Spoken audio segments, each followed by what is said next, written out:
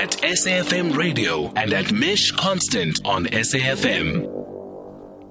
9:20, you're with SAFM 104 to 107. And this is the time where we're looking at conflict resolution. We've been talking about it for a good couple of weeks and really just addressing it in the different spaces. So we looked at conflict resolution in the home.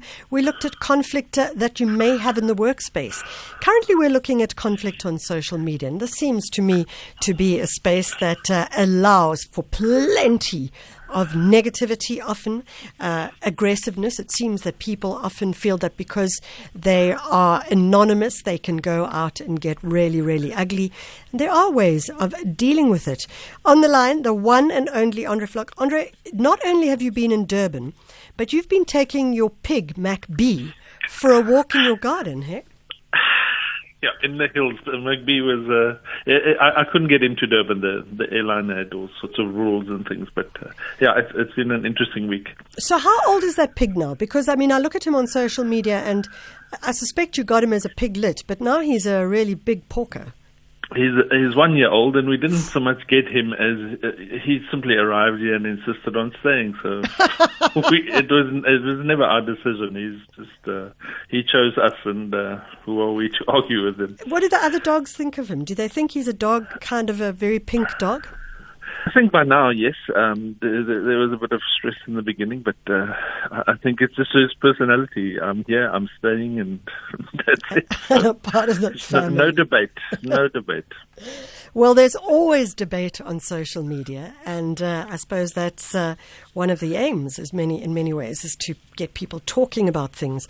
But as you've said in a document that you said to me, there are different ways of dealing with it, and we need to start addressing the ways of dealing with conflict. One of them could be that you just throw yourself head first if you've got a very thick skin and get involved in the battle. What could the other ways be? Yes, we reminded ourselves last week that it's a bit of a crossroads. You need to ask yourself from time to time, am I strong enough for this?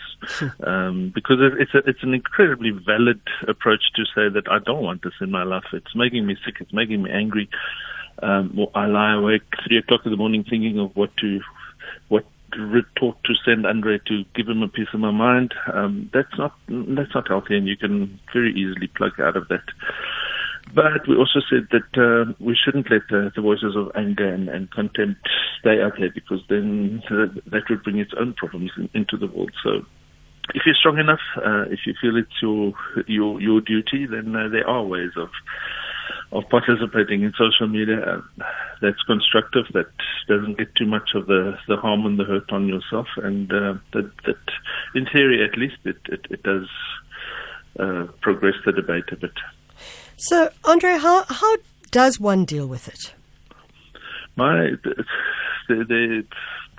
Because of the rising and the understanding of the problem on social media, and that dividing line between it being purely social media, an anonymous guy sitting on his couch sending out vitriol into the world, and people getting hurt or benefiting from it in their professional lives.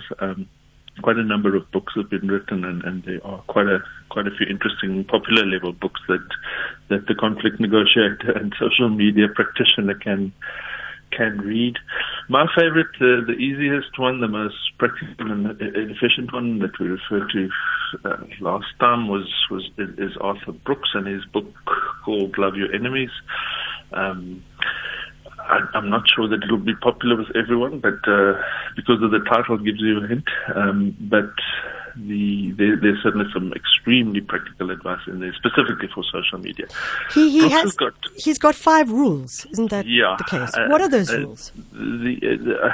I'd really recommend that people read the book, but the 5 rules summarized tell us the following. The first rule says, and remember this is now once we've decided that we are tough enough, strong enough, and there's some sort of a purpose why we would fight the good fight on social media. The first rule tells us to stand up to the man. This is Brooks. He's an American, so he would, of course, refer to the man. Stand up to the man. Refuse to be used by the powerful. That I think is a good rule. Speak truth to power. That's an even better. If I was Brooks, I would edit it to the next version and call it that. Yes, speak truth to power. Be a voice of clarity, a voice of reason, and you can even build a brand around that. And it reminds us that we especially in our country, I suppose, it's more relevant than most other places. Yeah. That there are a lot of the men out there asking us to say a specific thing and to be a specific person. So if you believe that it's wrong, stand up to those interests. Use social media to spread a productive and a positive message. The second rule is, I think this is one that should concern all of us. We live and tweet in our silos, in our bubbles. So Brooks' second rule tells us to escape that bubble.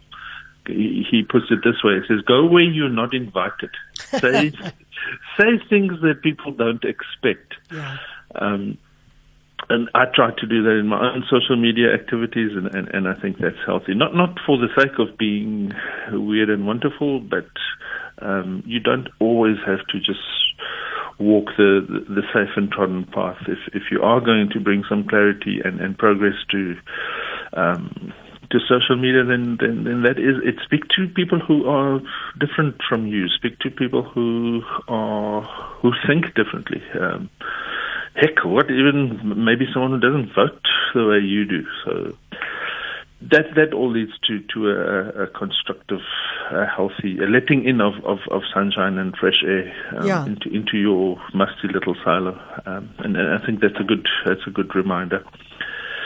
The third rule says say no, and this is the difficult one, the unpopular one. The third rule tells us, and we see hints of it in the title of his book, say no to contempt, treat others with love and respect, even when that's difficult. Yeah. Now, that's not cool, is it? And it doesn't really attract likes, and it makes you, especially in our culture or some parts of it, you come across as weak. But certainly his book and other sources give us absolutely tons of research, empirical evidence that shows that you don't lose respect by being respectful, and certainly that is the right, healthy way to conduct yourself on social media. If I'm insulted, make the point and move on. Don't now get involved in a mutual hair-pulling contest. And that's what we see daily and hourly on Twitter. So Andre, if we look at how it gets used, and how would that play out? So someone may say something on any one of the social media spaces, but they may say something that is really abusive, ugly, aggressive. What you're saying is that one responds to that by saying, I don't agree with this.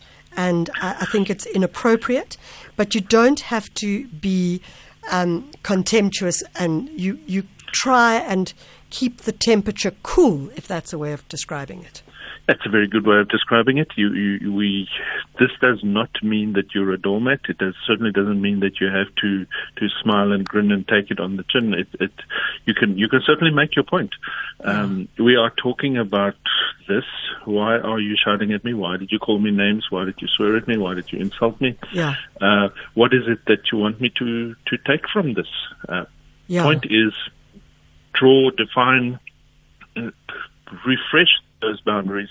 Make it very clear that your conduct is unacceptable, and we're not going to take this much further. But you don't have to, and that's where we so often go wrong. There's no point in me now starting to call you names because you called me names. Yeah, and that's where I think a lot of us can improve our game a bit. Yeah, and I think it also leads to his fourth point, his fourth rule, as he puts it, and that is to disagree better. We need to. We often see those short fuses on Twitter that the minute you question me, the minute you potentially disagree with me, I see it as an attack. Up come the defenses and the insecurities, and off we go. And you have now insulted me, and you deserve 6 tweets of the vilest insults. Disagree better. Learn to disagree better. To disagree healthily, respectfully, clearly. It's actually a wonderful experience to learn from other people and to sit back and say, "Wow, I've never thought about it that way. I still disagree with you. Yeah, you're still very wrong, but I've never thought of it that way, and I now understand you a little bit better. And that should be and can be, and those rare instances on Twitter that we see it. It's actually quite a positive experience. You know, sometimes I get that when I'm listening to the radio, and then I'm like, "Are you ridiculous?" And I'm driving, and I feel like I over-respond to what I'm here. And I suppose that does take us to perhaps the fifth one, because in many ways, if you're listening to something like the radio, you can't necessarily respond quickly. You could WhatsApp, you could phone in, whatever the case may be.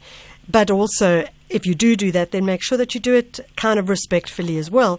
But then there is, of course, the final one of those 5 rules. And that is to tune out. Simply, if it's starting to become difficult, that's normally a very good sign that if you're taking these things personally, if an hour later I'm still sitting there drinking my coffee and thinking, how could you say that? How dare you? Then you're in too deep. And then you should consider stepping back. You owe absolutely no one your time and pain and blood on social media. And if the price is getting too heavy, even temporarily, take a break. And his 5th rule also tells us not to get involved in unproductive debates. How many of those debates are simple isn't arguments that really doesn't take anything further. It just upsets everyone. And as we said last time, we must remember that there are people out there that are paid or have a very clear interest in dividing us, in causing this type of very unproductive type of division.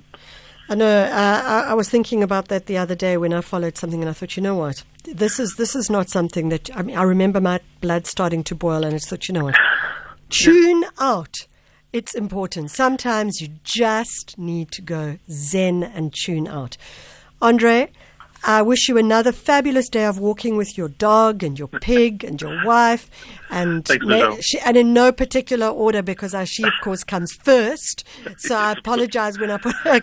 Carol, you go to the front. But with that whole team and, of course, that cup of coffee. Will do. Thank you, Michelle.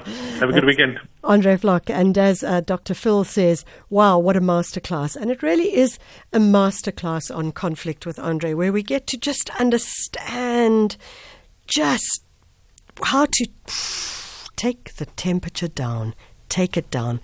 Sports always takes it right up.